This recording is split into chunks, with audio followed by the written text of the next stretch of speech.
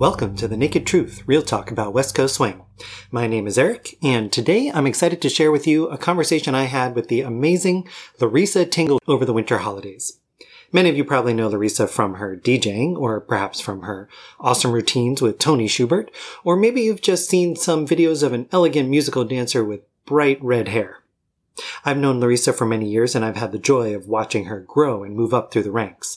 She grew up around music, as you'll hear her discuss, and as a dancer, she has always been known for capturing so much of the music, the texture, and the detail in her movement.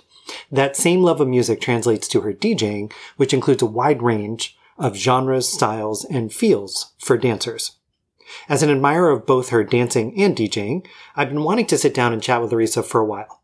In fact, last summer we talked about just catching up and grabbing a drink and chatting, but that didn't happen. So I invited her to talk with me on the podcast instead. As a more recent champion-level dancer, I wanted to hear about her journey to the top, as well as what her experience has been competing in champions. I was curious to hear her thoughts on what it takes to be a champion, and we got to discuss that quite a bit.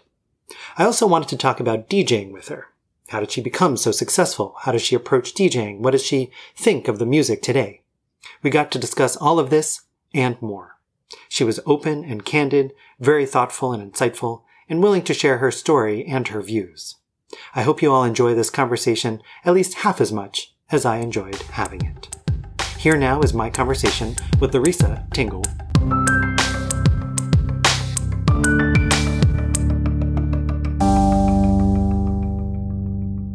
Welcome to the show, Larisa Tingle. How are you? I'm good. Thank you for having me. Yeah, I'm glad to finally sit down with you. And this is kind of long overdue anyway, because we kept meaning to sit down and chat like over the summer. And we never did. So yeah, we're just going to put it on a podcast for everybody to hear. That's perfect. How are you doing post-open holiday time? It's kind of a lull in the event circuit. How are you feeling these days? I'm really anxious to get back to work, but it's really nice to have a break and kind of process everything that just happened. I get the open, and I feel like there's a lot of change every year right after the open, and I feel like a lot has to kind of settle before we all get back to work. Mm-hmm. But I'm extra motivated. I already have our song picked out. I'm already talking about like set and choreography dates. I'm ready to get back to it pretty much. And Tony just keeps asking like, no, we're in a break mode. I'm like, no, this is practice mode. It's time. There is no break. And you're one of the couples that you and Tony will start your routine earlier in the year rather than debut a new one. Yeah. We have a different, my dog's barking. We have a slightly different situation than a lot of the other professional couples, simply because we have full-time jobs and full lives around, like outside of dance. Right. And I feel like there's a lot of pressure in our community to just do dance. Mm-hmm. And that has its own issues with it. And I just don't think we're ever going to be that way. So in order to balance everything, we tend to start our season getting choreography, beginning things around January, hoping to debut probably late spring, early summer. Right. Then it has a bunch of performances to kind of get comfortable. We get a lot of tweaks and a lot of coaching. So gives us time to like go to our village to help us. Yeah. And then we actually feel ready and prepared. I've never understood putting something completely fresh and untried at the open. Like emotionally, it is the hardest weekend. Yeah. So why put yourself through that plus a new routine? Mm-hmm. Like it's so much to process. Yeah. It just blows my mind. Anybody who can do that, they're my heroes. I don't understand how they can do that. Especially when they do two routines, right? Like in classic. Oh my gosh. Do an old one in prelims and a new one for the first time ever. It just seems like a lot of pressure.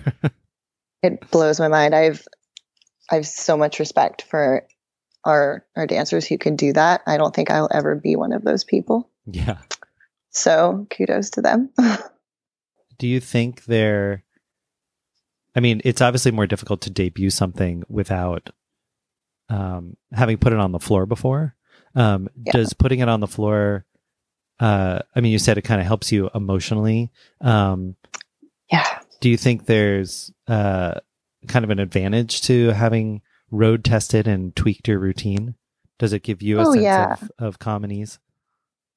It really does. Like, I don't know about a lot of other dancers, but I've gone through with so much over the years. I've gone through a lot of anxiety and done a lot of study on how to handle all of that. Mm-hmm. And so part of that for me is just knowing that I've put in the work and I can trust my body and it knows what it's doing. And then that helps calm down my brain. Right. I know that a lot of people who maybe have grown up in dance and performance have a very different relationship with that. Mm-hmm. But for me, I came to this so late in my life and my mind, like kind of my mental habits were already developed. So I knew that I had to approach it pretty differently. I need to be able to trust that my body has got it. If it's messed up in a performance, that's already been done and I know that that's over mm-hmm. and my body knows what it's doing, then I can just relax. And I like to go, like, I almost think of as our performances as it's a mindfulness exercise. It almost feels like mental meditation for me. Mm-hmm. And if I don't have that that time on the floor already, then I can't get to that space. Then I'm not going to be the best performer, partner, dancer that I can be. Right. So it's a little different. Well, and you mentioned that you have a full-time job. I don't know how many people mm-hmm. know that you are an architect and work at an architecture firm. And then you and Tony run Starlight Dance Studio, which is relatively new, right? It's been about a year. How long has it been since our 2-year anniversary will be at New Year's, actually. Yeah. So you do all of this traveling and performing on top of all of that. You mentioned, having to deal with anxiety. How did you end up in a situation where you have essentially 2 full-time jobs and a dance career?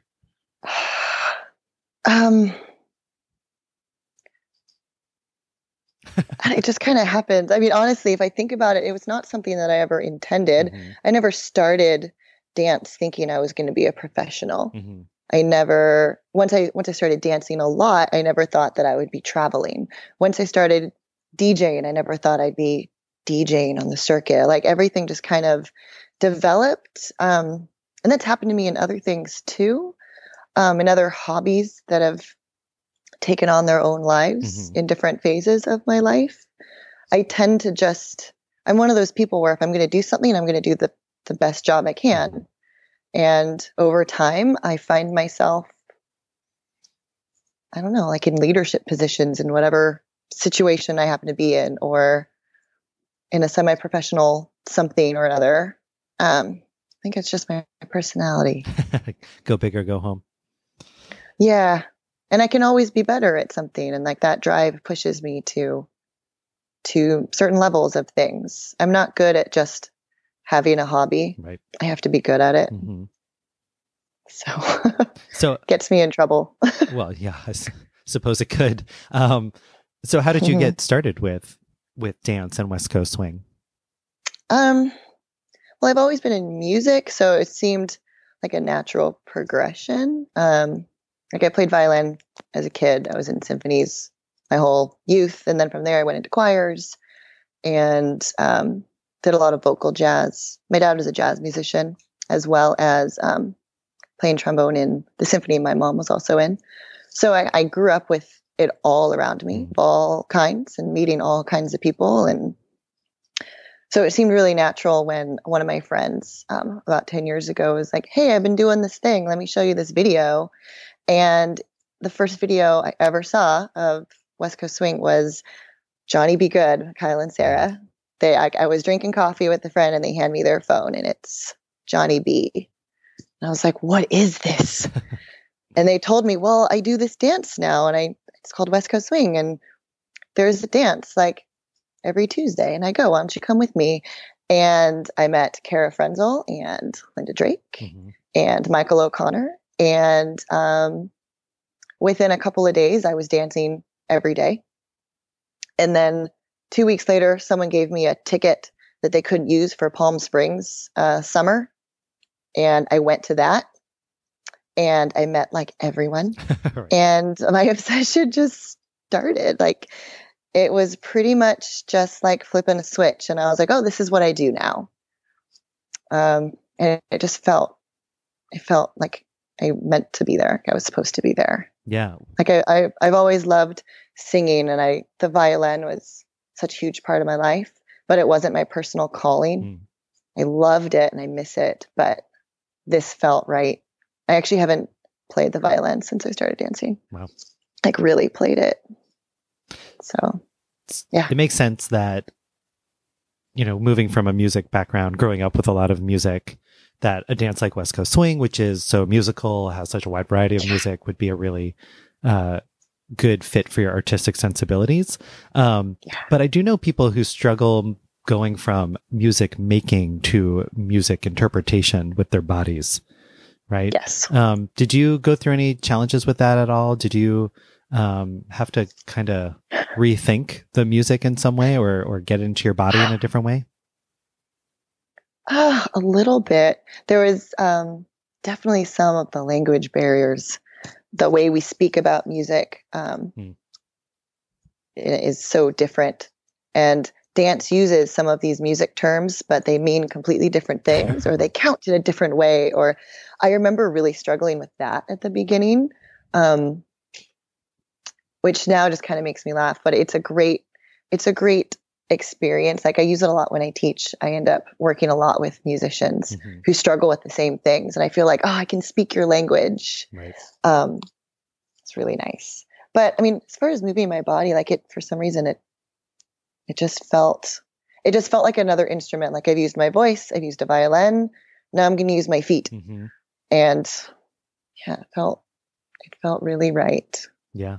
So I think that's why it took over more than the other things.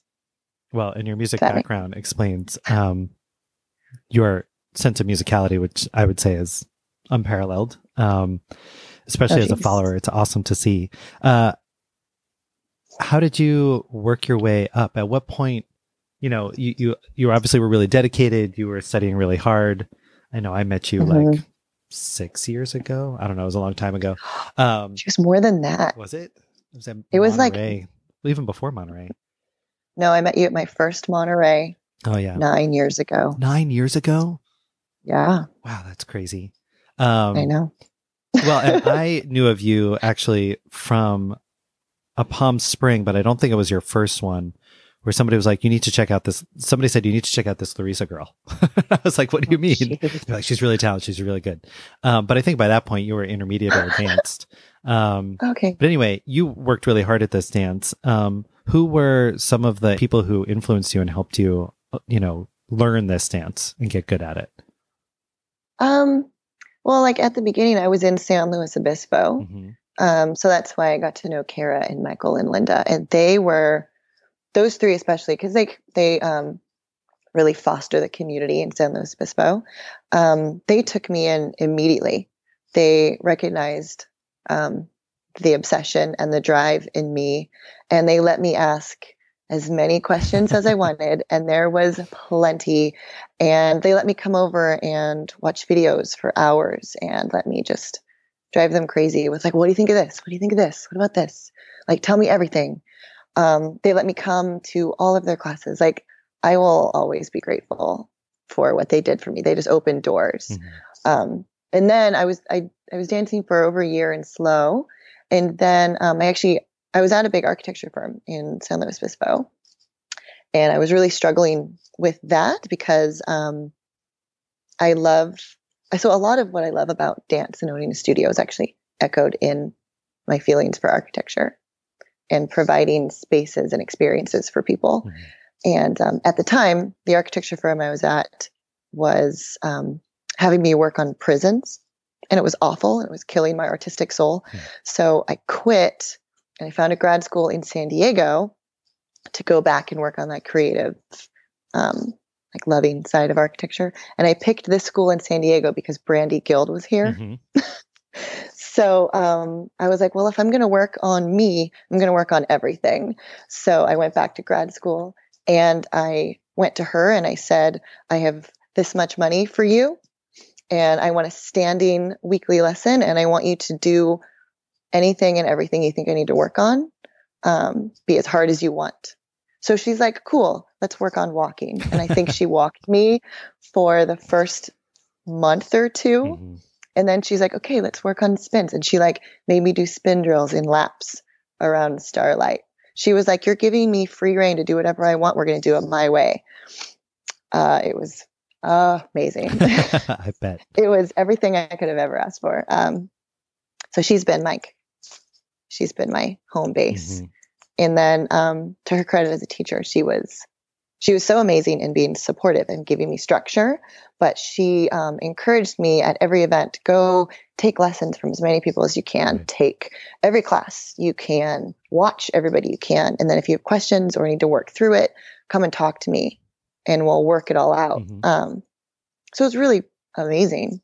I didn't realize how unique that was until kind of getting out more, and several years later and interacting with more teachers as I became a teacher and realizing that a lot of people can be kind of guarded, like, oh, you take from me, Right.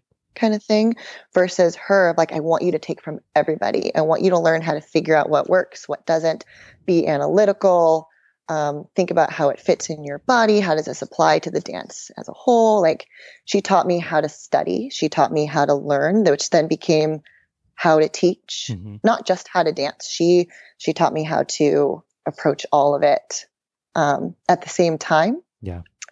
I don't even think at the time she was intending for me to become a teacher. I certainly wasn't thinking about being a teacher. I think for her, it was just teaching me to be a well-rounded dancer. Right. And then it blossomed into everything else that I now do. Yeah. What were some of those key Yeah. learnings around being a good student or how to learn?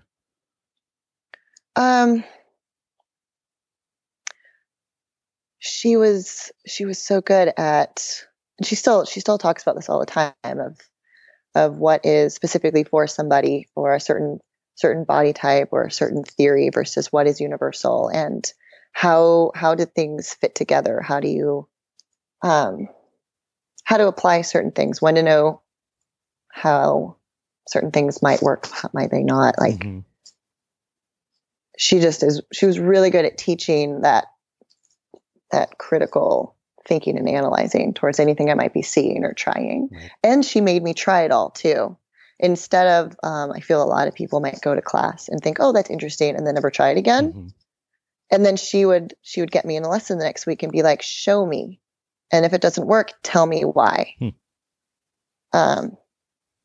is pretty cool. Yeah, I think. absolutely. Yeah. I mean, I think you're right. I think it's, A lot of teachers are kind of guarded. I remember when I started teaching, I was not great at this dance, but I was in an environment where teachers, you pretty much had to be loyal to them.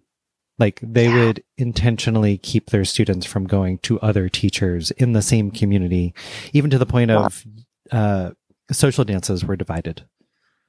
So, this person's dance had their students and this person's dance had their students. And I started teaching with Helen Taco at the time, and we both had day jobs, and we were both like, we're just going to teach whatever we think people need.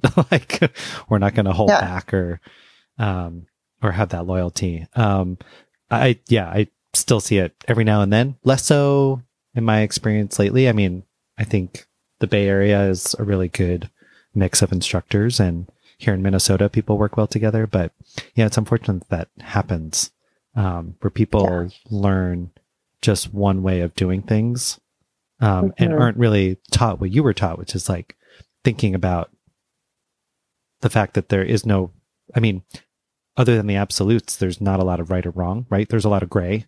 Right. You need to try it on and see what fits. Yep. At what point did you start thinking, okay, I'm having some success with this. Maybe this is something where if I'm invited to get hired, I will say yes, or I will. Was there ever a switch where you were like, okay, I'm going to do this? It took a little while, because I never had the mindset of being a teacher or a professional, simply because when I started, I was already at the age that all the professionals were, or I was older than a lot of them. I started this dance at 25. Mm-hmm. And a lot of the champions around me that I was taking privates from were my age. Mm-hmm. So for me to think, well, here, you've been doing this your whole life, and this is like what you live and breathe, and you're teaching me, what gives me the right to then think, well, I'm going to do this too. That was a really hard mental switch for me to kind of get over. Mm-hmm. And Michael Kim actually was one of the people who helped me with that. He just looked at me one day. He's amazing for some reasons, but he just looked at me one day when I was practicing at the studio and goes, well, that's a silly reason. Why? What does age have to do with anything? And I was like, oh, I don't know. It's a really good question. So yeah, I kind of wrestled with that for a little while, and I didn't, at the same time, I didn't want to just jump into it. I wanted to make sure that I knew how to teach. Mm-hmm. And at the time, Michael was beginning his GPDIA courses that he was teaching, and he was running a lot of them out of Starlight, kind of practicing different methods of running it to take it on the road. Mm-hmm. So he let me shadow in all of those. That's awesome. And he wasn't talking so much about the content of what we're teaching, but he was really just breaking down, how do you teach? Mm-hmm. Different people of different levels, or different backgrounds, or how do you teach a group class? How do you teach a beginner group class versus a technical group class versus a fun group class? Mm-hmm. How do you do it with a partner? How do you do it alone? So I did all of that, and I still wasn't really teaching at the time. If anybody asked me, I would send them to other people. And then finally, Michael one day was like, you got to start taking these lessons. Like, why aren't you doing this? And I'm like, I'm not ready yet. And he was like, you've been ready. What are you doing? He was like, as long as you explain what you know and fully understand and what works for you, you're not going to be wrong. Mm-hmm. He's like, as soon as you get to a point where someone asks you something you aren't comfortable with yet, then you have to be able to say, oh, I don't know that. Well, I would recommend this person and this person, and be really honest with that. And then fully explain everything you do know. He's like, as long as you obey that, you're ready to go teach. And that was a big thing for me. I was like, oh, okay. Like, I feel like I understand a lot at this point. Mm-hmm. And I'm very aware of everything I don't know. And I know exactly who to send people to for those answers. Right. So that, again, took a lot of pressure off, and was a sense of permission to go do something. Mm-hmm. That's actually kind of been a theme for me, realizing this now as I talk to you.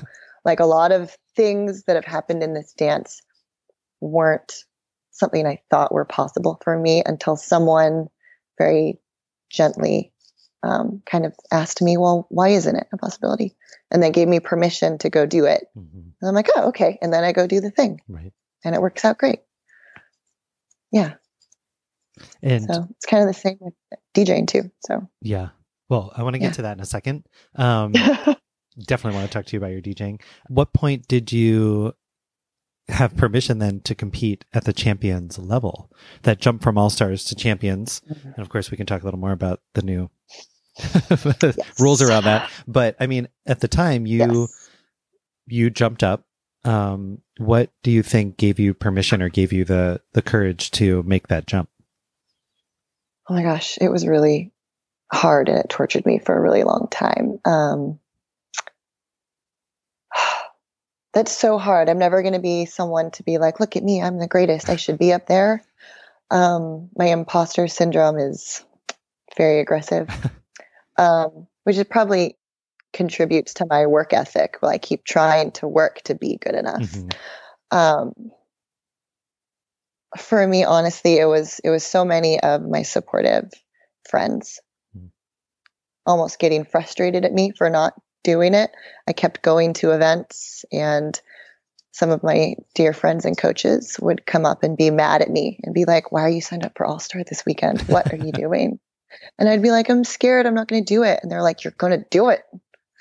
So, and then I started doing a lot of Champ Strictly's because some of my dear, amazing friends were like, look, we're going to take a risk on you. I am willing to enter this with you. Mm-hmm. that should mean a lot to you. And I was like, you have no idea how much it means to me. Then I would cry because I'm emotional. And then I would go dance it, and it would be amazing. And everybody was loving and supportive, and I felt really welcomed. Mm-hmm.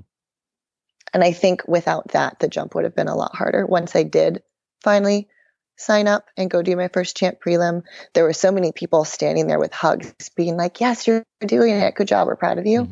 Mm-hmm. That it felt like something to celebrate. And it was really positive, but I'm really grateful that I had that. Yeah. I don't know if I would have made the jump without that. Yeah.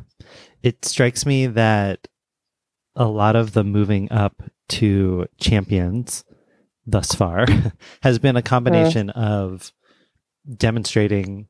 It's not just demonstrating success in All-Star, it's demonstrating an ethic and a readiness to be among the champions, right? There's one thing to say like, okay, I'm winning All-Star a lot, and another to say I'm capable or I belong at that next level. Yeah. And I think, and Deborah and I have talked about this on the show, that a lot of people prove that by not only proving their success in Jack and Jill's and Strictly's, but also doing routines, like demonstrating that you can do the artistry and the performance side of things. What do you think it was for you that helped you feel ready, or that made your peers feel confident in your abilities? I definitely think it was a combination of all of those things. Like it's not any one of those things. I had a lot of conversations with coaches in lessons, or just over some wine at the DJ booth at dance events, of like what it really means to be a champion, or be someone who can go dance in a champion prelim, let alone a final. Mm-hmm. And I think I'm one of those people that I fully believe that it's not a point thing. It's not a winning everything kind of thing. Like it's everything. It's how much are you working with the success that you have? Are you still going to class? Mm-hmm. Are you still taking lessons? Like, are you working on your teaching? Are you working on your routines? Are you taking the time to develop friendships and relationships and get to know people, since so much of our dancing really reflects us personally, getting to know people you're going to be dancing with as people, and knowing that rapport already. Like, I know what kind of dance I'm going to have if I go dance with Kyle. It's going to be really fun. I need to be on my toes. Like, and it's so much of his personality and how he interacts with you off the floor. That's how he's going to be. Right. And so if I didn't have that friendship, then I wouldn't feel ready for that. Yeah. He's just one example. So there's this whole package of things, and a lot of it I was developing without really being aware of it. I was taking the time to go ask these questions and develop these relationships. Right. And so it kind of became something. And looking back on it, I realized what I was doing, but at the time it wasn't intentional. Yeah. And I hope I don't get myself in trouble, but I feel like that's a lot of what's missing right now as we focus on, well, I have enough points, I can dance up. And it's like, so much of it has nothing to do with points. Yeah. So much of what made me feel ready had nothing to do with points. Mm-hmm. So much of it was mental work. I remember Sarah one day in a lesson, she looks at me and go, technically, you're ready. Mindset wise, you aren't. I was like, whoa. Explain. And she was like, I need you to have confidence in what you do know. She's like, you're humble and it drives you. But as soon as you step on that floor, you have to have the confidence in what you do have in order to go be the best partner for these amazing guys, right? These amazing leaders. They're not going to want to draw someone who's insecure and scared of messing up with them. Like, that's not the mindset. So she's like, until you figure out the confidence in the abilities you have and the faith in yourself and the hard work you've put in, then you're not ready. Mm-hmm. Until you've done that, then you'll be ready. That was like a light bulb going off for me. And having that distinction of, oh, technically, like my one might be good enough. Maybe my connection is decent enough, but was I ready to put my brain there and confidently go make some musical decisions and partner with these guys and put on a good show? And I wasn't at the time. It took some work. Yeah. To be honest, it took a bunch of mental work. How did you go about that work? I do a lot of self-analyzing, and I do a lot of thinking about kind of processing my anxiety or my self-doubt. Mm-hmm. So I spent a lot of time just thinking about that, or I'd go back and watch videos and I could see like flickers of the confidence come out. And then I'd think, okay, what in that moment gave me that confidence? Mm-hmm. Or I can watch a video and see where I kind of shut down and went internal and insecure. And then I would look, oh, what just triggered that? And I would work on picking those things out and figure out what can I make consistent within myself to then bring consistently to every dance. Because especially as a follow, there's so little that we have control over. Mm-hmm. And I'm such a control freak in everything. So it took some time to figure out, okay, what consistency can I find in myself? What little rituals do I need, or a little mind game, or, stuff like that. I think it's one of the reasons why I love music so much, is because that's such a point of safety and consistency for me. Mm-hmm. When all else fails, I have the music and I can show that. And it's really grounding. So stuff like that helped me make that switch. And then it was just from there, just time on the floor. Mm-hmm. And luckily all those leaders were willing to take risks with me and go do Strictly's. And I was able to test it all on them. And they all knew me well enough to know what I was going through. And so they were opening doors to let me play with that. Mm-hmm. And let me kind of use them a little bit. Yeah. They were all willing participants. So over a couple of years, I'd say there's a couple of years of transition where I would still kind of dance All Stars, or depending on how big or whatever the event was, or if I was invited to dance up, then I would go do it. And then slowly I switched. It wasn't like a hard thing where I dance champs now. I needed time. When did you finally feel ready to not dance in All Stars anymore? What was different when you finally said, okay, I'm just going to dance in Champions? Oh, that's a really good question, actually. I think there was a point where I just started having so much fun, and it felt right, and I felt like those were my people. Yeah. They were my friends. They were my support group. They like that side of it. Not just the dance side of it, mm-hmm. that feeling made it feel like, oh, well, that's where I'm supposed to be. Yeah. And it didn't really have to do with making a lot of finals or not, because at the beginning I wasn't, mm-hmm. Which was fine. Like, it's all part of the journey. So probably that kind of going, wow, I just had so much fun with my friends. How cool is that? Right. I want to do that again. Yeah. So just kept doing it. Pretty much. Given what you said about what it takes to be champions, and that it's not mm-hmm. about points. Yeah. What are your thoughts on the new World Swing Dance Council All-Star to Champions structure? I don't want to get myself in trouble with it. It's the naked truth. Speak your mind. It's the naked truth. I understand the desire for wanting a path mm-hmm. to get there. I totally do, because it can feel like there isn't a path. It can feel this like big, daunting thing. And I understand that, because I definitely felt some of that as well. So I understand the need for a path. However, I would like to challenge people to think, well, maybe there isn't a path. Maybe that's okay. Maybe it's individual for everybody. Maybe not everybody should be a champion. And that's where I feel like I'm going to get in trouble. I don't think you're going to get in trouble, because I'm going to second you. So if you're getting in trouble, we're both going to get in trouble. Okay. I agree with you. And even as an all-star, I mean, I feel the same way that you probably did when you started of I'm older than some of these guys and they're amazing. To me, there is a big gap between All-Star and Champion. And I think what you were saying a moment ago reflects a lot of that. It's a mindset thing. It's a comfort thing. It's a relationships thing. It's a work ethic. Like it's all of these things together that make you more than just a good dancer, right? Like you're a champion.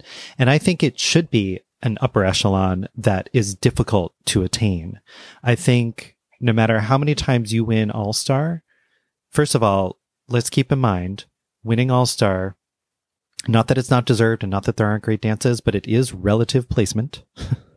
So there are lots of people who can rack up lots of points in All-Star in a field that will not match champions in any regard. You know what I mean? Like it's just a separate ball game, you know. Yes. Winning the pennant in the minor leagues does not make you a major league player.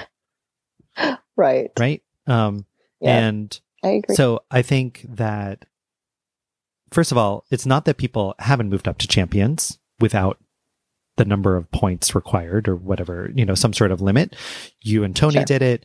You know, PJ and Tashina at one point did it not long before you guys. I remember. You know, Sean and Courtney did it before that. I'm watching people now like Joel Torgerson and Austin Coyce. Like there are people who are starting to dip their feet in the water. Mackenzie Goodmanson, right? Like there are people who have done it without the points required. Have they also earned a lot of points in All-Star? Yes. I think there should be a correlation between being able to, if you're ready for champions, you should be also doing well in All-Star. Right? It's like if any of the champions were to dance an All-Star, I'm pretty sure they'd kill it. So like there should be a correlation there, but it's not just the points. It's all these other factors.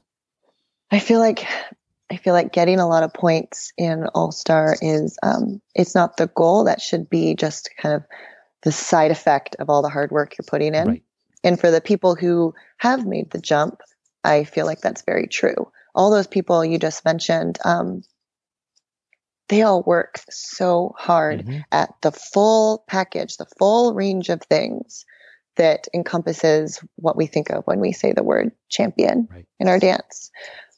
So all of those people, they were busting through and like breaking that ceiling when we all felt it was impossible because they were doing all of those things. Right. It had nothing to do with how many points they had in All-Stars, or how many events they went to, like, how many lessons were they taking? Let's talk about that. How many hours of practice were they putting in? Let's talk about that. Like, it's such a different shift. I remember watching all of them break through. It was amazing. It was so exciting. But it all made so much sense. Yeah. With the work that they were putting in. And I feel like that perspective is a little different. Yeah. Now. I'm not really sure where, well, I guess I do know where. My impression is that people want to believe that the path isn't as hard and ambiguous, right? Like it gives people a sense of hope. And yet at the same time, it should be reserved for a select number of people. I don't think it is a clear and easy line in the sand, like, oh, you've done your homework, you're ready. I feel the same way about promotions in the workplace. And, you know, anybody who works in a company, it's not just because you're good at your job doesn't mean you're ready to be a manager. Right? Yeah. Just because you manage like a few projects with like 4 people doesn't mean you're ready to manage a business unit. Right? Like there are certain competencies that go above that. It doesn't matter how many years you've been in that job or how many projects you've managed. You still don't have the competencies required. And I talk a lot on the show and just in general about how I think the points are just misleading and it should be more about competence. You know, like a point doesn't really tell you about your skill level. But yeah, I don't see a need to define a number of points that makes you eligible. But the flip side is it doesn't really hurt because if people have enough points and they go and compete in champions and they're not ready, they're not going to make finals. That's true. Like it's not really harming anybody. But even without the points, people were still doing that. They said, I feel ready. I'm going to go compete in champions. And if they weren't ready, they don't make finals. So as long as there's a prelim, I don't see the harm in having it. But I also agree with you that I don't want people to think that, well, I have whatever it is, 65 points or 75 points, therefore I'm a champion. That's not how it works. Yeah. I think, in regards to people just kind of deciding that they were ready on their own and then signing up for champion. I don't want to get myself in trouble, but I feel like that's a privilege that just because you have $20 doesn't mean you've earned that privilege to go sign up even for that prelim. And I realize that might not be a popular opinion. But I mean, at least I can say like my own journey there. I feel like I back up those beliefs. I feel like I worked really hard and I took that privilege very seriously. When I started signing up for champions, that meant everything to me. I just didn't have $20 and some good dances the night before and thought I would take a chance. Right. It means everything. It still means a lot to me. There's still several events where I go to where I don't have a chance in hell of making it, and that's totally fine. And it just means so much for me to be able to go and dance with these incredible people and be in that prelim and get those moments. And then get to watch the incredible people who make that final and the art that they put out there and the example they set for all of us. Like, getting to be part of that is a privilege that I want people to feel they've earned. Yeah. Again, not just because they had $20 and the ability to sign up. Right. I agree with you 100%. So in the absence of points, the question then becomes, how do you move up to champions?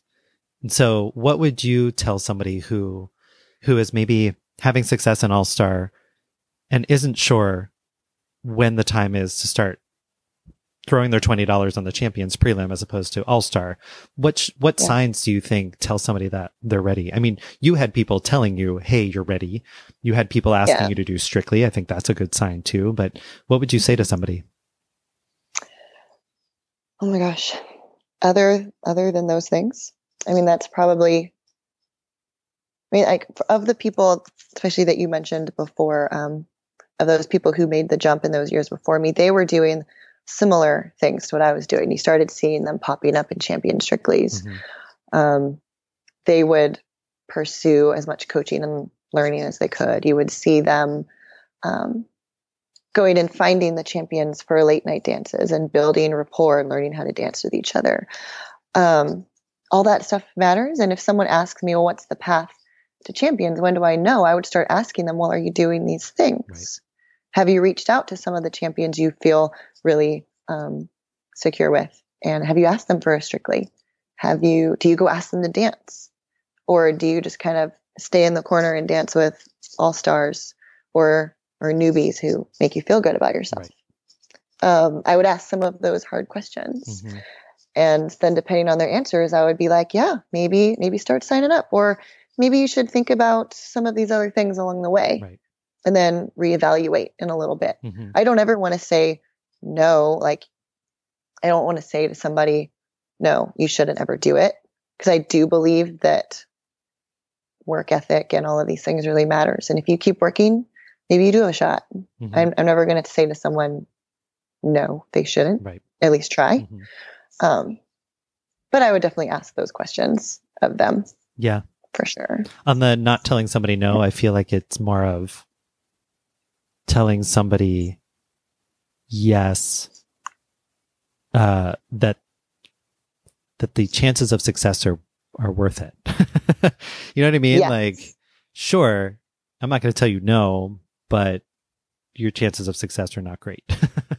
Right, but they're not great for any of us. Like, if you ask anybody who's made it, some of it comes down to just luck, being in the right place at the right time, or making the right friendship, like, or whatever it is, or maybe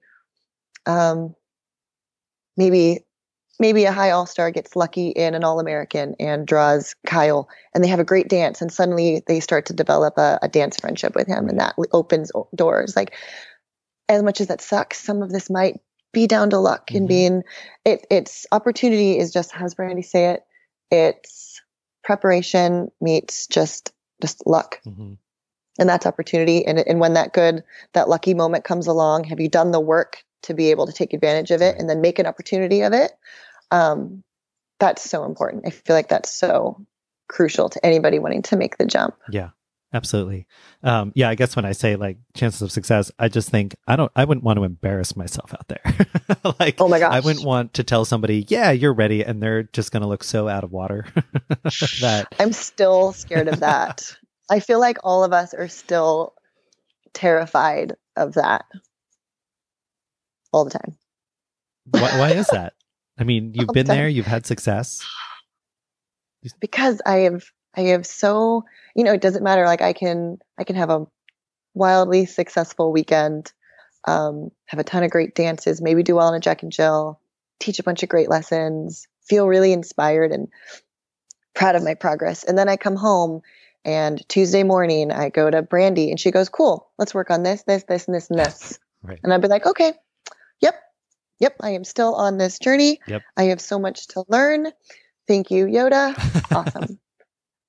And I think that's really important, like being able to balance that confidence in what I've done, while at the same time I have someone who's still pushing me, who's still taking my growth very seriously and encouraging me. Like, I think that is why I'm able to be as successful as I am.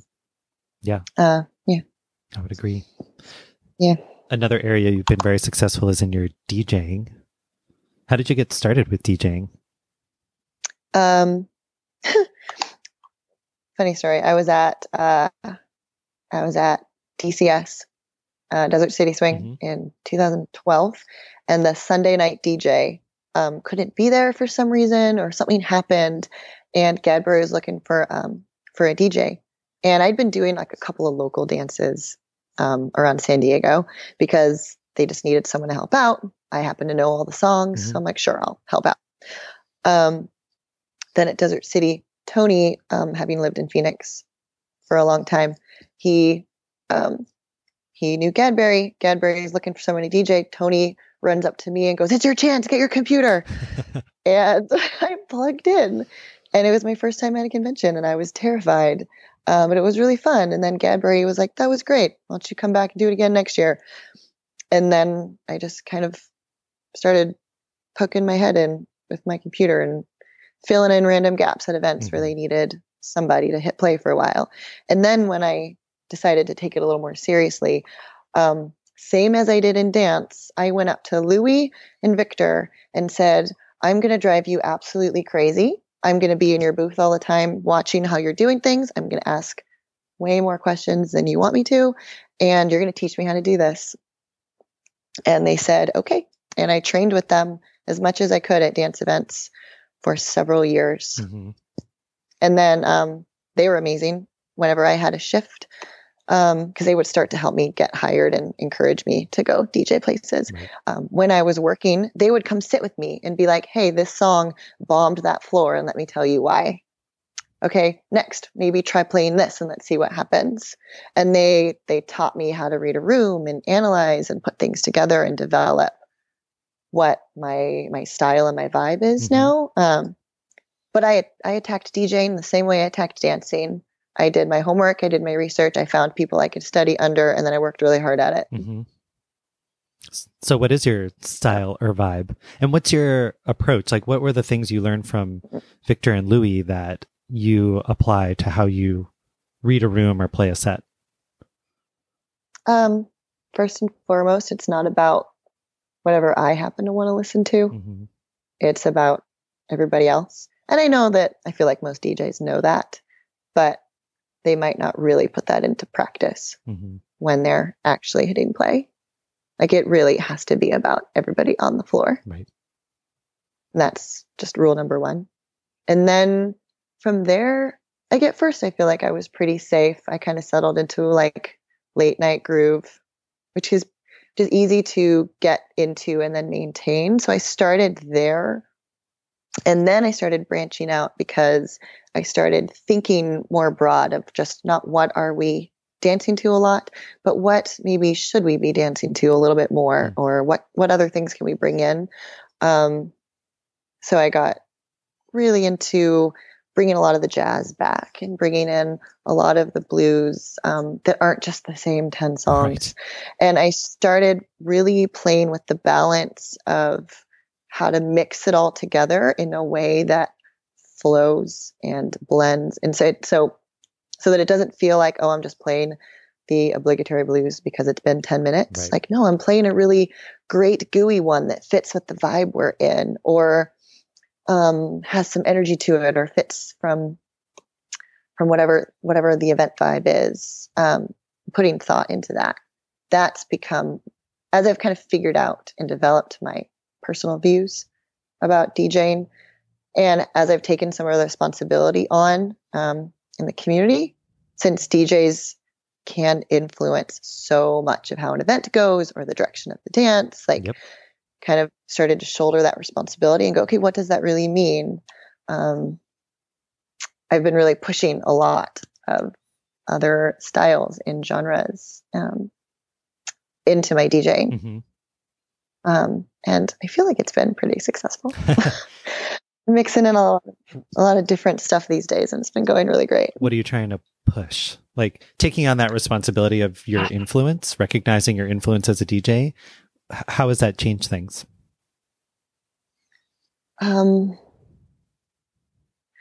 It's been fun as the focus in our dance is kind of swinging away from a lot of the contemporary, or maybe pushing to the Zouk stuff. And it's kind of going back into traditional. I'm getting to play all this like Ella and Louis and like more obscure Sam Cooke. And like I played a June Christie the other day. Nice. For any of you jazz people out there. Like I've started being able to mix in Nat Cole subtly and some Natalie Cole, and like, oh, it's been really exciting for the little jazz musician in me. Absolutely. But it's been really fun to watch how people respond and how it's kind of reflecting in some of the dance choices being made in competitions or socially. Like it's been a really nice shift. So then when like a Zouk song or something does come on, it can be really fun, and then we can go back. I feel like it's widened by me and a couple other DJs playing such a range of things and blending it all in and making it all work well within the context of one night of dancing. I feel like it's broadens people's perspectives. I feel like people are dancing differently and distinguishing different ways of dancing West Coast and being able to make the switch and having a more open mind about what they want to dance to and enjoy. And I feel like it's been really good for the community in the last couple of years. Yeah. And I'm not just saying that it's me doing this. Like I've noticed Ruby's been mixing in stuff, and Louis and Victor, they always do too. And of course you always have people like Festa who come in and play whole sets of this kind of vibe. And it's always the best hour of every event is when Festa's playing. But I feel like that kind of stuff, like between all of us as a team, I feel like it's really had a far reach, and a change has been happening. Like when I go to an event and I watch a night of social dancing, it feels different. It feels better. It feels richer. Yeah. I'm really proud to be part of that. Yeah, actually. Absolutely. Do you talk to the other DJs about this, or is it simply a matter of observing and listening and seeing what other DJs are doing that influences you? I definitely think a little bit of both. Yeah. A lot of us talk all the time. A lot of us will sit in the DJ booth with each other and listen to each other's sets. And a lot of us, like at the end of the day, we all have just deep music appreciation, which is wonderful. We all can just sit and enjoy each other's vibes. And when we all pull out little gems of songs that maybe we haven't heard in a long time, it's really exciting for all of us, and we all talk about it. Yeah. Like little nerds. So definitely a lot of that. But I love just being in a room. Like when I go social dancing, it's as much to go dance with everybody as to then appreciate and enjoy whatever vibe the DJ has going on.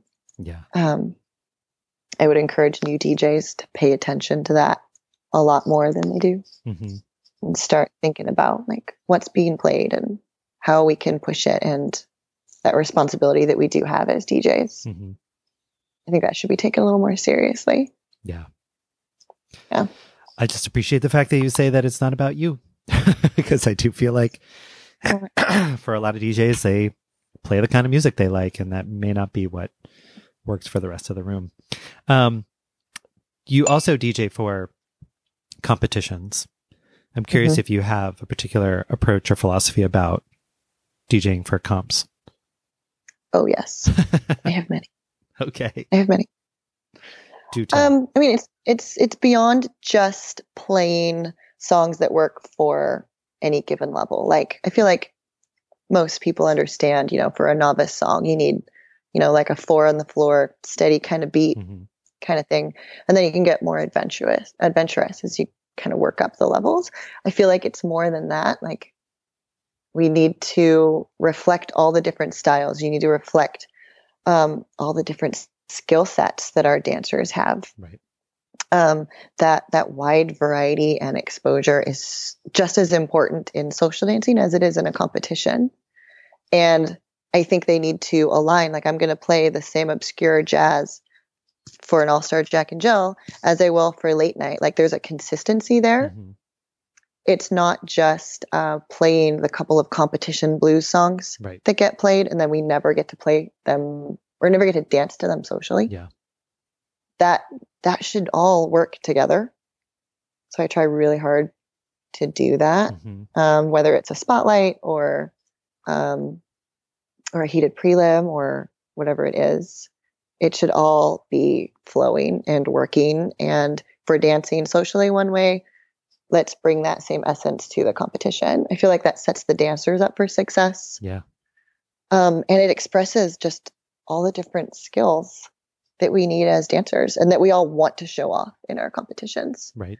I like challenging the dancers, but I don't want to hinder them. And I definitely feel that way sometimes. I've noticed even as a dancer, I've noticed when a DJ is really trying to push the dancers, almost like they're trying to make the dancers struggle, or they're pushing them to mess up. And that doesn't seem fair. Yeah. As a dancer and a DJ, I'm aware of what both sides need. So I try to facilitate that. What do you think should be played for champions? I know that's always a challenge. And you did DJ for champions before you were in there, right? Yeah. And whenever I can throw music in, I try to, even if I'm in something. A lot of events, if I'm dancing champs, they'll still let me throw in music. Right. They just make sure I don't get it. Yeah. It doesn't really give me any advantage because I know all the music in there anyways, whether I picked it or not. Right. I'm going to know the song. But just for appearances. And I think that's important for integrity of an event. So just everybody out there, I don't get music that I pick. For champions, it's complicated. It's the outlier, just like everything else, because like everything else about champions, it's an outlier. It's not a direct, just logical path. Like, because if you think about it, it's champs is usually the show of the weekend. You're trying to show off your amazing dancers you've hired, but you're also trying to challenge them. You don't want to bore them. And if you think about it, if you set the champions up for success, they're going to dance better and they're going to be so happy. And then that radiates. Everyone in the audience is going to feel that happiness or that joy. Right. And it changes the mood in a room. If you've sat in an event where the champions aren't happy with the music and watch them grumble in the chairs, or maybe not put on the most enthusiastic, wholehearted, full body dance that they can, then the audience is going to get kind of restful, or maybe they'll clap a little quieter. Then people kind of leave dissatisfied. And maybe they don't know why. Yeah. And then that could affect if people come back the next year. So for champs, it has to, when you're picking music, you have to pick for everyone in the room, not just the champ dancers. So it's way harder. to pick champion music, which is why I know a lot of DJs don't want to do it because it's so much responsibility. And I get that. Yeah. But it's really important. It can make or break a weekend in somebody's mind. What they saw or what they felt from watching that or being part of an experience changes it all. Yeah, I've noticed that as a spectator that, like you said, you can tell when the champs aren't really feeling it, or they get music that's just kind of flat, and the dancing just doesn't pop. There's just a lot of not exciting dances, and not that every dance has to be exciting, but I at least want to see them enjoying it, you know? Yeah. So yeah, I know it's challenging. We talked with Ruby about that too, and the pressure of choosing the champion's music. Cause like you said, it's not just about the dancers. It's about the whole audience and the whole event ultimately. Mm-hmm. Yeah. It's a big picture issue. And I feel like a lot of DJs and dancers realize that. And there's things as DJs we can do to help. Sometimes it's really difficult to get event directors on board because they're like, well, it's my event and I know best. Mm-hmm. You mean they pick the music? Or they pick a genre, or they have requests. I want it to be fast contemporary. Well, that isn't really what our dance is doing right now. That's not what's going to inspire the people on your panel. Or maybe the mood of the weekend has been different. So I'd like to encourage a different genre of music for Champions Check and Chill. Mm-hmm. I always try to, as professionally as possible, throw out suggestions. Whether they take me up on those or not, it's a different thing. And at the end of the day, I'm going to do a job. And if my boss tells me to play something else, I'll do it. Right. Of course. But yeah, there's definitely things we can do to help that a little more. And also it sets the precedent, like how champs dance. That's how all stars are going to try to dance. Mm-hmm. And then it's going to trickle down. Absolutely. So the things that you see, like it's going to affect all the other levels. It's going to affect what people try late night. It's crazy how much picking a couple of random songs for a Champion Jack and Jill final on any given Sunday can have a really big ripple effect into our dance. Yeah, absolutely. Do you talk with your peers about the music? I mean, I know you said you talk with other DJs. Do you talk with other champions about? She's nodding yes. Yes. Even, yeah. Oh, yes. Because I'm one of the few that is involved so heavily in both. Right. So a lot of the champs love to make comments to me about the music, either good or bad comments, because I'm a direct link to possibly fixing it for the next time. Right. So I do get a lot of feedback. And I try to be as smart about what I do with it. I'm not just going to go up to some poor DJ and just dump all of this on them, but I can help or encourage or make suggestions to an event director or, so it's kind of nice getting that earful from people, because I can process it and use it better. Yeah. But being so heavily involved in both, I hear a lot from people. Yeah. As you mentioned earlier, there is, I think, a shift back to, I think you used the word a richer sound, which I like that word. A lot of diversity of music. And I think that was really reflected in the Open this year, where I didn't sense one particular trend in music, but rather a whole diversity of different kinds of music. Like you and Tony dance to Ella and Louie, like rich traditional swing, and everything from that to, contemporary pop or kind of Americana kind of music. It's real diversity. I think I'm just glad that there's a diversity again. And like you said, it's more of kind of a smorgasbord than just like a big helping of zouk music with a little bit of swing on the side or blues over here, or like you have to eat that one bite of blues before you can have your dessert. It just kind of felt that way. It really did feel that way. That's a perfect way of describing that. For years, I feel like it's shifting from that. I feel like the general dance population has appreciation for blues or jazz or maybe some shag style stuff. Mhm. Or I even slip in country once in a while and people will go have fun to that. Right. I'm so glad it's changed. Yeah. I mean, our dance has always thrived on that diversity, right? Something for everybody. And it makes us Yes. better dancers because we learn to dance to everything and anything. Yes. All those dancers are Unfortunately, like, I can't dance to blues. And I'm like, I don't know what your problem is. yeah. If anybody ever told me that they couldn't dance to blues, I would just give them a whole lot of it. Right. Yeah. I feel like a lot of these things, and again, I'm going to get in trouble, but a lot of these things can literally just be answered by, well, dance better. Yep. Yeah. Or like you said, just go and dance to it. Like you can't dance Right. to blues because you don't dance to blues. And then you get well, I don't like blues. And I'm like, well, then go listen to other blues. Like Right. blues is a huge genre of music. Soul is a whole genre of music. Like come to find the appreciation, which actually I think gets back to what you were saying before of watching the champions dance to a diversity of music and how that trickles down. Because sometimes I know my students will sometimes discover their love of blues because they watched top champions dance to a blues song. And they were like, I didn't know you could do that. Yeah. Or swing or pop, whatever it is. But that influence from the top down.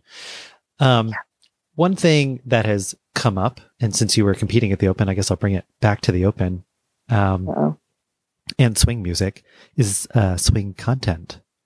And you and Tony were one of 3 couples this year in the finals who did not receive a swing warning or a swing violation. And I'm curious, No. I mean, other than dancing to a traditional jazz standard, how did you approach the new rules? Were you concerned about it? I mean, you and Tony tend to have very high swing content anyway. I don't know if you've ever received warnings or violations before, but was there on occasion? It's happened. Occasionally it would happen. Ironically enough, I actually picked that song for us months before any talk of the swing content rule change. Mm-hmm. That's just the direction I wanted us to go.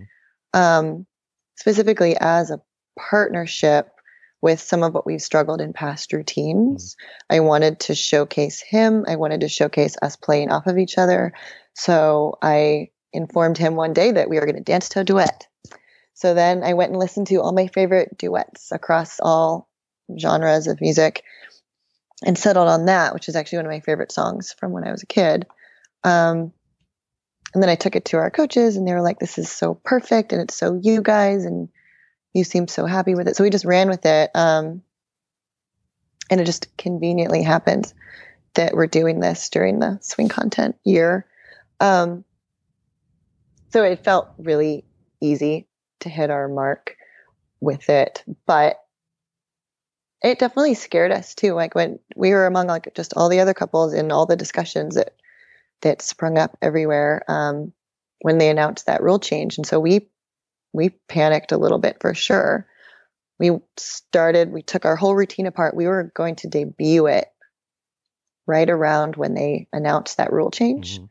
And we delayed by several months, took the whole thing apart, overanalyzed and rethought everything to make it what it is now.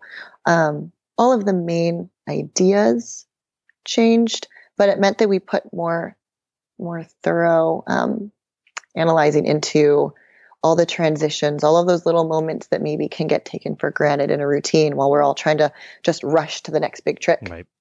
It made us really slow down and make all of those other things count. And looking back at some of our old routines, I learned how to do the swing content, like the percentage stuff, pretty accurately. So I went back and swing contented 50 routines one night just to really learn and analyze, okay, what's working, what didn't work on this routine, why some routines that we all think of as swing really don't have a lot. And it came down to prioritizing a lot of those in-between moments and those transitional moments and making them just as impactful and swingy and wonderful as a big musical hit. Mm-hmm. And then once I became obsessed with that, I started looking into my Jack and Jill dancing, and I started going back and watching all my favorite, like Jack and Jill's and Strictly's, and realizing, wow, I love this because look at how amazing that sugar push was, or look at the ankle articulation on this one moment, and finding a whole new appreciation for all of that. So I actually feel like I grew a lot as a dancer in general from this rule change because of all of the work that it encouraged me to do. Right. And looking at that like the classic division, for example, I could see that a lot of other people did the same work. Mm-hmm. And it was so exciting to see. None of the artistry was lost, but there was so much more through the vessel of swing, through using that as a moment of expression, not just something we have to get through the trick. Right. So something that was really negative at the beginning that had all of us really freaked out, I think became something really great, Mm-hmm. In theory. Like, I know that the way they actually executed some of the violations, and there was some sad things that happened and violations and things that it'll get ironed out. Mm-hmm. But I think the actual concept itself of let's take a look as a community at our priorities and go back to using swing as the expression itself. Right. And getting back to all of that, I think it's been really good. Yeah. And it's been exciting. Mm-hmm. Yeah. And I would say, like you said, the quality, I mean, the caliber of routines at the Open is always unparalleled, but there were just a lot of great routines that, like you said, had that essence of swing in them, like throughout. So, and you could tell that people did make the effort to really push that. So that was, I agree. I think, the execution of evaluating swing content may not have worked out very well, but for sure the mindfulness that the competitors had was really great. So I thought that was awesome. What do you think of the dance in general these days and the directions it's going? Does it make you excited? Any concerns?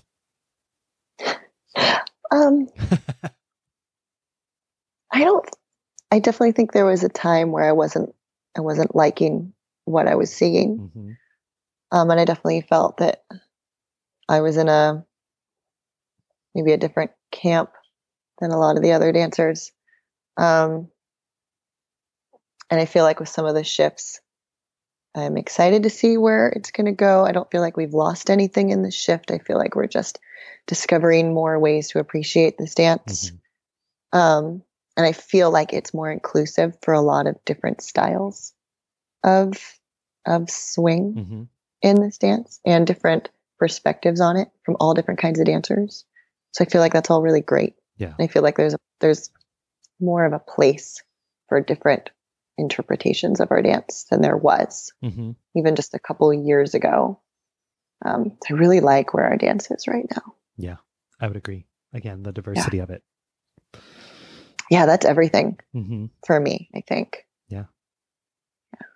Anything you're looking forward to in 2020? Oh my gosh. Everything. You have a lot going on. At the end of the day, I just love this dance so much. And I'm just so grateful to have found it even this late in my life and get to do so much with it. I'm just really grateful to be part of this community all the time. And I feel like every weekend I just am overwhelmed with how special it is and how just so happy that it took over my life. Well, and I think I speak for a lot of people when I say I'm happy it took over part of your life too. Glad you're in our community. Glad you have put forth your own dancing. I personally admire it. I know many others who do as well. And same with your DJing. Like, you bring a lot of joy to a lot of people through the music alone. And I'm grateful for you taking the time to sit down and chat with me today. my gosh, thank you for listening to my impassioned ramblings. I will listen to those anytime. I'd love to have you back and we can chat more as this dance evolves and as your career continues. Well, thank you. I would love to. Excellent. Thanks so much. Thanks.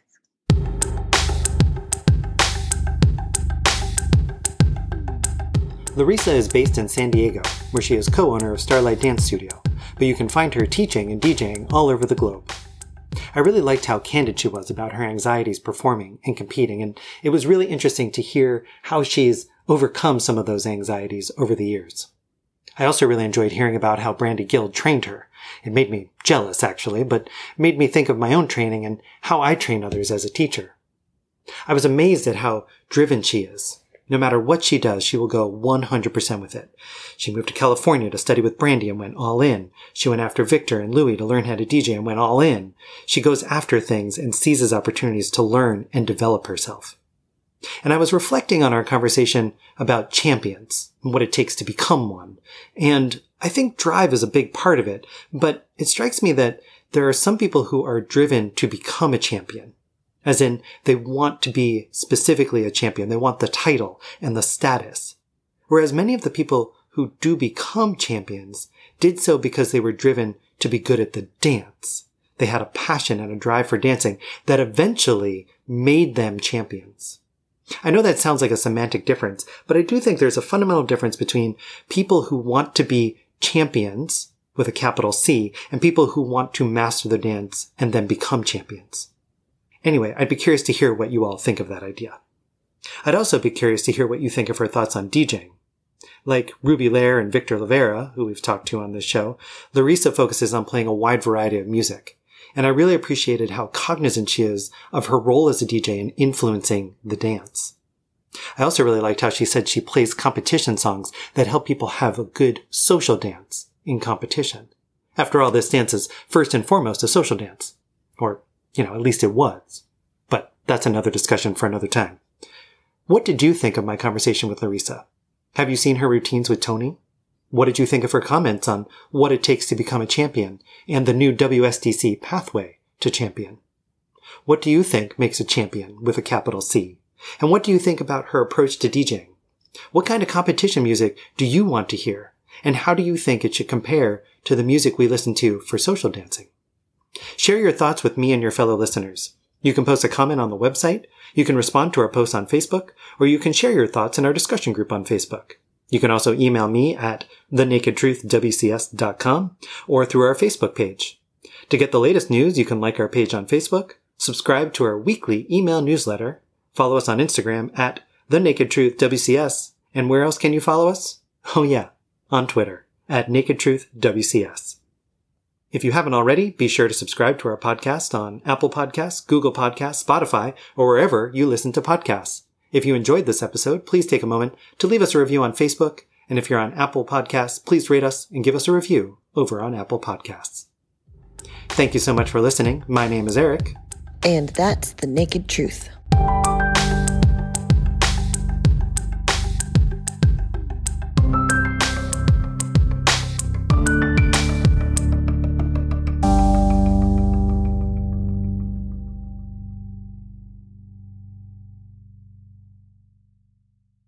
So, several years ago, I was given an ukulele to learn how to play. And the only time I used voice memos was to record, like, when we were playing as a group. That's the only time I've ever used voice memos. So somewhere I have, like, a stash of voice memos of a group playing ukulele. That's really cool. You should save that. I've been meaning to pick up the instrument again. Do it. I have one. We should do duets at dance events. Do you play it regularly? Played it. I used to. Yeah. It was my grandfather's. Oh, nice. And then he taught me how to play it when I was little. Yeah. And then I would mess around with it when I was annoyed with the violin. I would bust out my ukulele. Well, someone once said you cannot play ukulele and be anything other than happy. That's very accurate. Yeah, I think it's very true. Pretty much.